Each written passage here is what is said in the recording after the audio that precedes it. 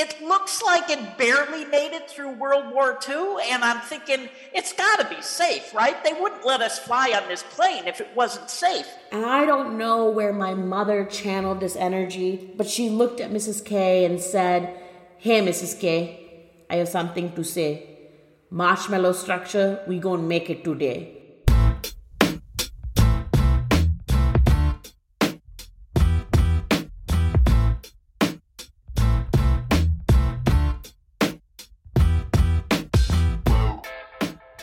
Hey there and welcome to Grit, True Stories That Matter.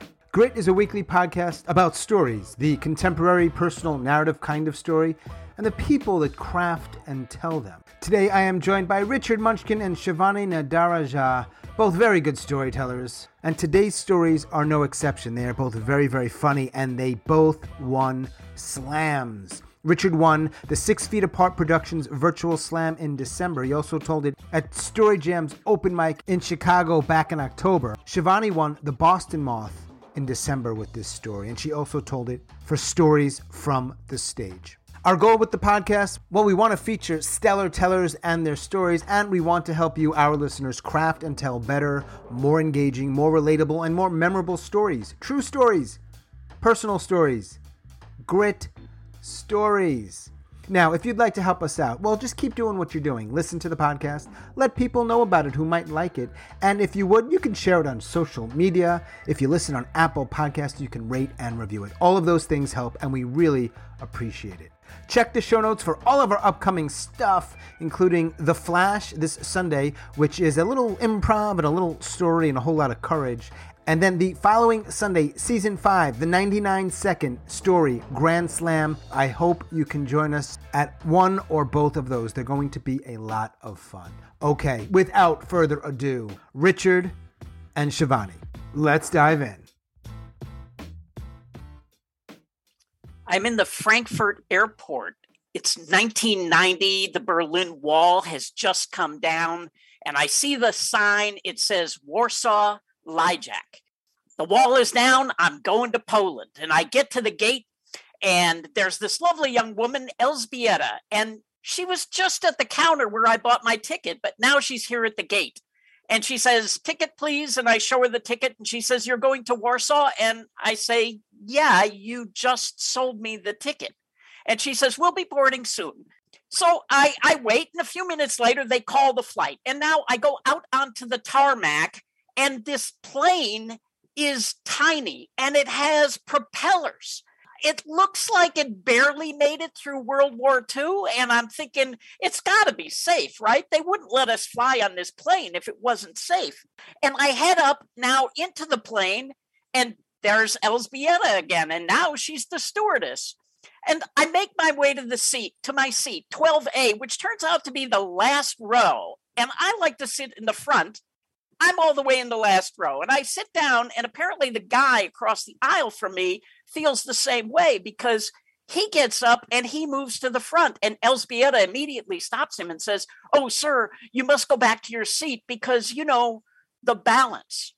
And I'm thinking, the balance? We have to balance the plane?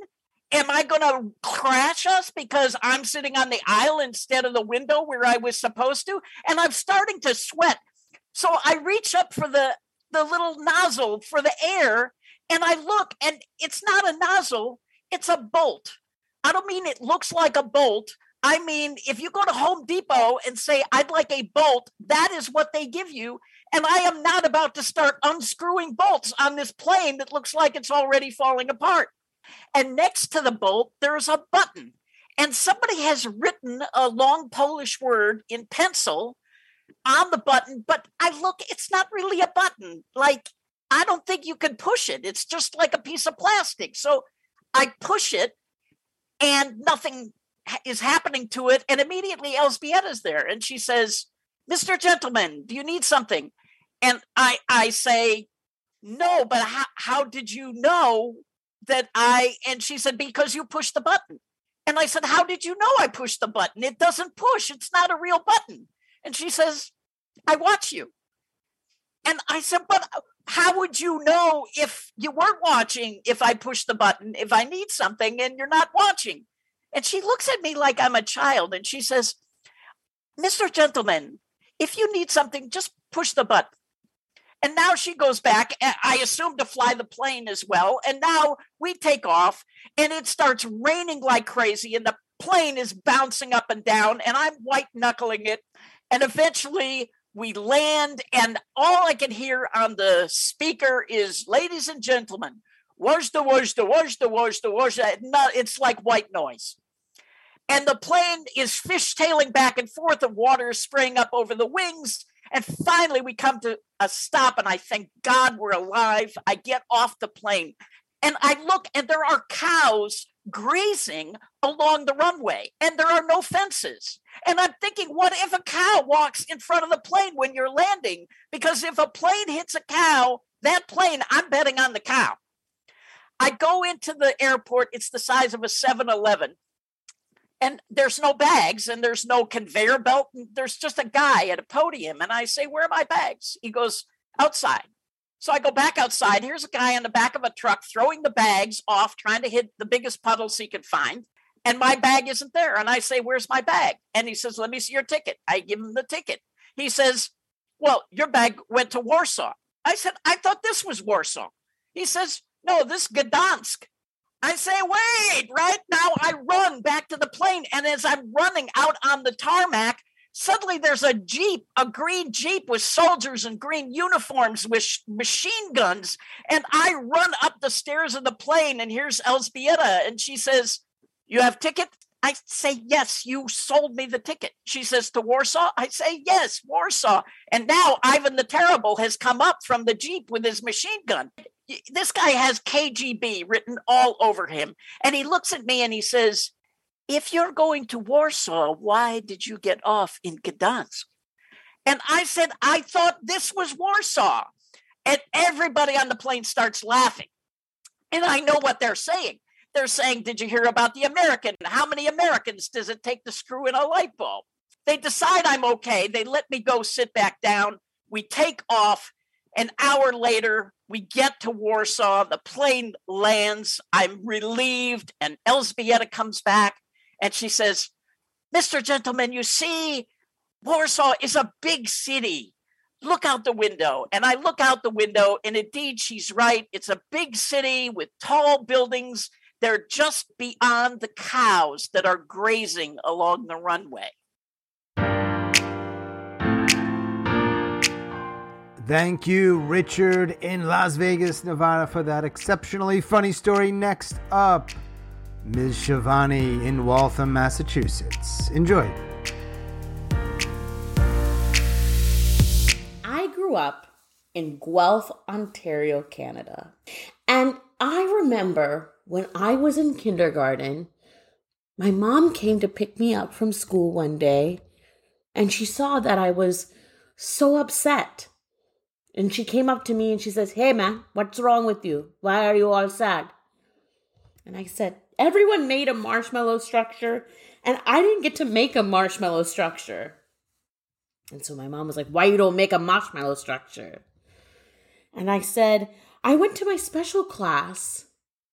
And my mom grabbed me by the arm, dragged me to my kindergarten teacher, Mrs. K. And she was like, why she don't make a marshmallow structure? What is a special class? And Mrs. K, frazzled, looked at my mom and said, Shivani is such a quiet kid. We thought she didn't speak English. We've been putting her in English as a second language. And at that moment, my mom heard English as a second language. You don't think she speaks English. And there's no marshmallow structure. And I don't know where my mother channeled this energy, but she looked at Mrs. K and said, hey, Mrs. K, I have something to say. Marshmallow structure, we gonna make it today. Because she speak English, she speak English, she speak English. She speak English, she speak English, she speak English. And you better believe we made a marshmallow structure that day. But as I came home after school and was shoving my face full of artificial sugar marshmallowsness, my mom grabbed me by the face and said, "You know what? I'm not always going to be there for you. So you have to speak up for yourself. You have to tell people who you are." You know, we lived in Canada for quite some time. Until I was 13, in fact. And then one day, my dad came home and he said, "Guess what? We're moving to Alabama." And I was like, "What? I haven't watched Forrest Gump enough." And I remember on my first day of school, 8th grade, Auburn, Alabama. And out of all the clothes to wear, I decided to wear my favorite, the most popular piece of clothing that you could wear. And that was Adidas tearaway pants.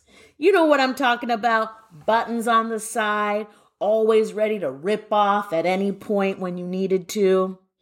They were the hottest item in Canada. So there I was, walking into my school, thinking I was so hot to trot. And then I realized it was August and it was Alabama. And I was wearing thick Adidas tearaway pants.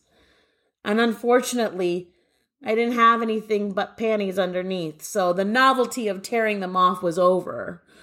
So I was that sweaty kid on my first day of school. I walked into the cafeteria, and although the school wasn't segregated, there was definitely white tables and there were black tables. And I thought to myself, one of these things is not like the other. One of these things is not like us. And then I saw the kid, little Asian kid, sitting by himself. And I thought, hey man, he's going to be my new best friend.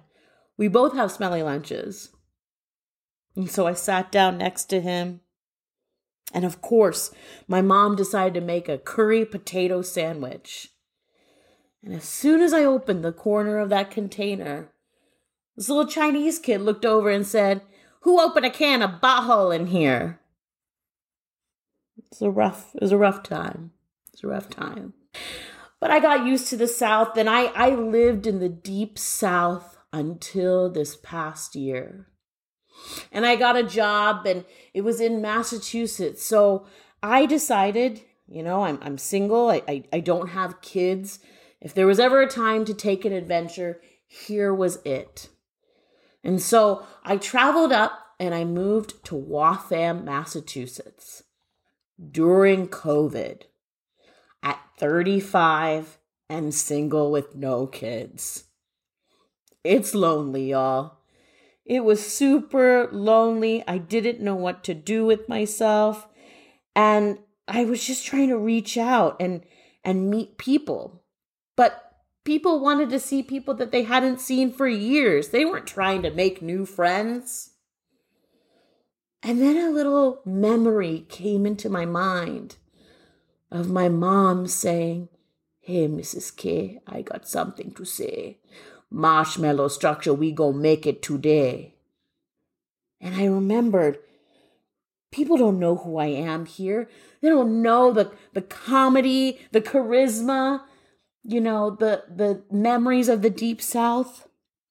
And so I thought to myself, I'm going to put myself out there. And I found a Facebook page for Waltham residents. And I posted a short comedy reel of myself. And I asked, are there any comedy open mics in the area? And for a minute there, before I hit submit, it was like I was sitting in that cafeteria with my curry potato sandwich container, ready to open the corner. Fingers crossed that once I hit that button, no one would have said, "Smells like a can of butthole." And luckily, they didn't.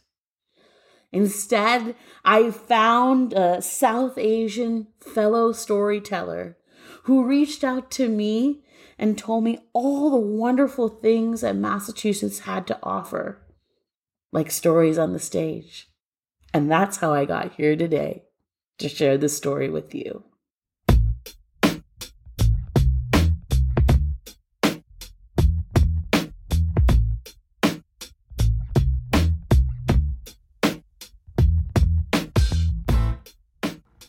As always, thanks so much for listening and all of your support, and special thanks to Mr. Richard Munchkin and Ms. Shivani Nadaraja. Thank you both very much for telling those stories and allowing me to use them on the Grit podcast. Both very, very funny. Check the show notes for all of our upcoming stuff, including Flash and the 99-second story Grand Slam Season 5. That is all for episode number 60.